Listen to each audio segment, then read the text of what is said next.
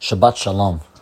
In this week's Parasha, we begin Parasha with speaking about Lech, Lecha, with Abraham leaving his land and going into the land that Hashem is going to show him. And according to all opinions of the Rishonim and the commentaries, every opinion holds that this is one of the 10 tests. That the Mishnah Avot famously says that Abraham Avinu went through 10 tests. This is one of the 10 tests that Abraham Avinu went through. Leave your land. It's not an easy thing to do. Now, in fact, though, this is maybe the first test that is recorded in the Torah that Abraham Avinu had.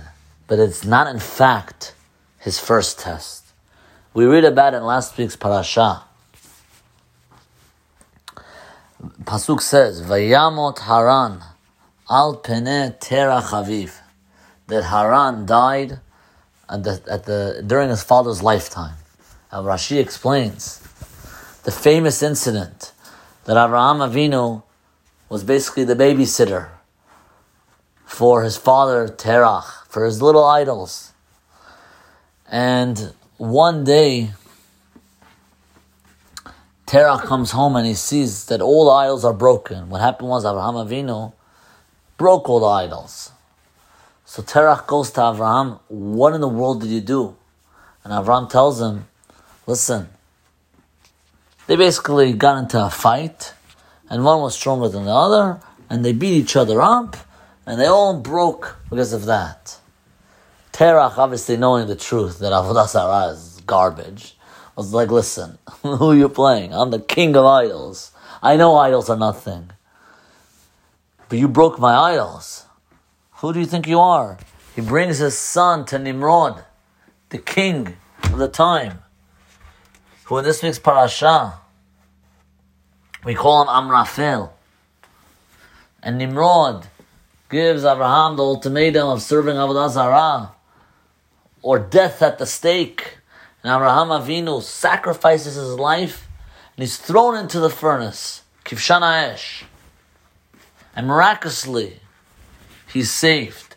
But as that was happening, Haran, who was Abraham's brother, made a condition: if Abraham survives, I'll also throw myself in. If he doesn't, I'll be on my father's side with the idols.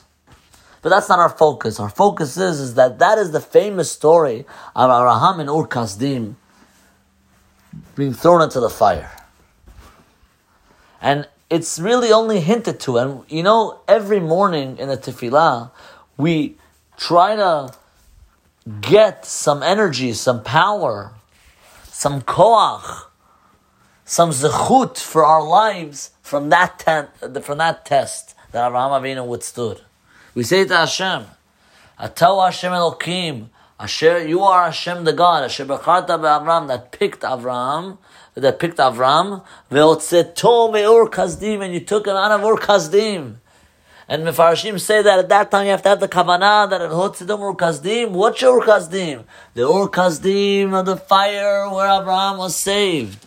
V'samta shemo Abraham, and you eventually, in this week's parasha, named him Abraham. So the obvious question begs, what in the world, why are we not mentioning this amazing feat, this famous story? Why is it not mentioned openly in the Torah? Why is it only hinted to? Explains Reb Simcha Zissel Brody, quoted by Rabbi Razner and Rabbi Friend. Reb Simcha Zissel Brody, for those who don't know, was the great Rosh Yeshiva of the Chevron Yeshiva for 40 years, from the year 1960 to 2000, a legendary yeshiva with a legendary Rosh Yeshiva. And Reb Simcha Zissel Brody explains, unbelievably, he says that in life, there's two types of nisyonot. There's what he calls the Ur Kasdim nisyonot. There's the big show. There comes a time in our lives where the gun gets pointed at us and goes, as the Ramban famously quotes, "O Yehudi, Ot Saluf. Either be a Jew or be hung at the stake. And at that point, we all find some supernatural power in us to say, Yehudi, I'm a Jew. I'm going to pick to be a Jew. You know, they say a story. Rabbi Fran quotes a story of there was a couple of years back now, around like 15 years ago, there was a man walking into an Egged bus. And as he's walking into the Egged bus, he sort of loses, in Israel, he loses his footing and he just falls back. And he falls on his head. And when he falls on his head, he sort of like gets a little bit unconscious temporarily for a little bit. The driver, and there was a medic even on the bus, both of them rush to the guy. And you know, as they do when you have to like rescue someone, CPR and all that, they rip open his clothing to like go ahead and give him maybe some temporary CPR. So give him some CPR. As they do that, they see that he is loaded with bombs. He has bombs on him. And he was going to come, he's a terrorist, and he was going to come onto the bus and bomb the bus. What do? They scream to everyone, get off the bus, get off the bus. Everybody runs to get off the bus. And everybody and come out, everyone on that bus. And this gets off the bus, while this medic and this driver hold down this terrorist because the bomb was still detonated to go off. So he was a ticking bomb, ticking time bomb ready to go off. They hold him down to prevent him from, they try to cover up the bomb so it shouldn't go off on everyone. And they are successful.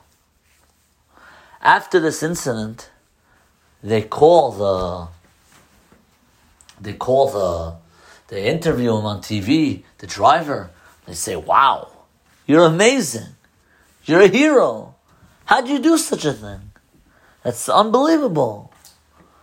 They told him, the driver said, honestly, I'm a coward. Don't call me a hero.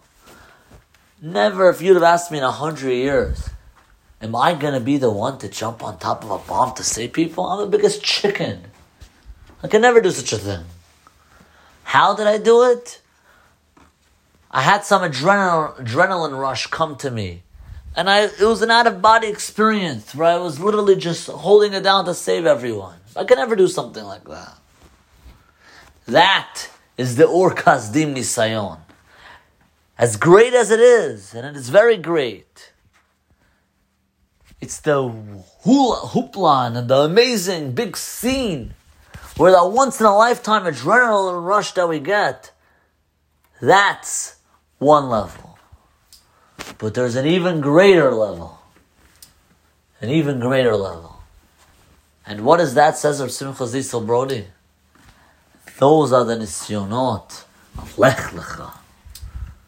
There was no scene when Avraham Avinu was asked to leave his city. And it wasn't such an amazing scene with a fire. There wasn't such a big crowd. There weren't a million people around. But still he did it.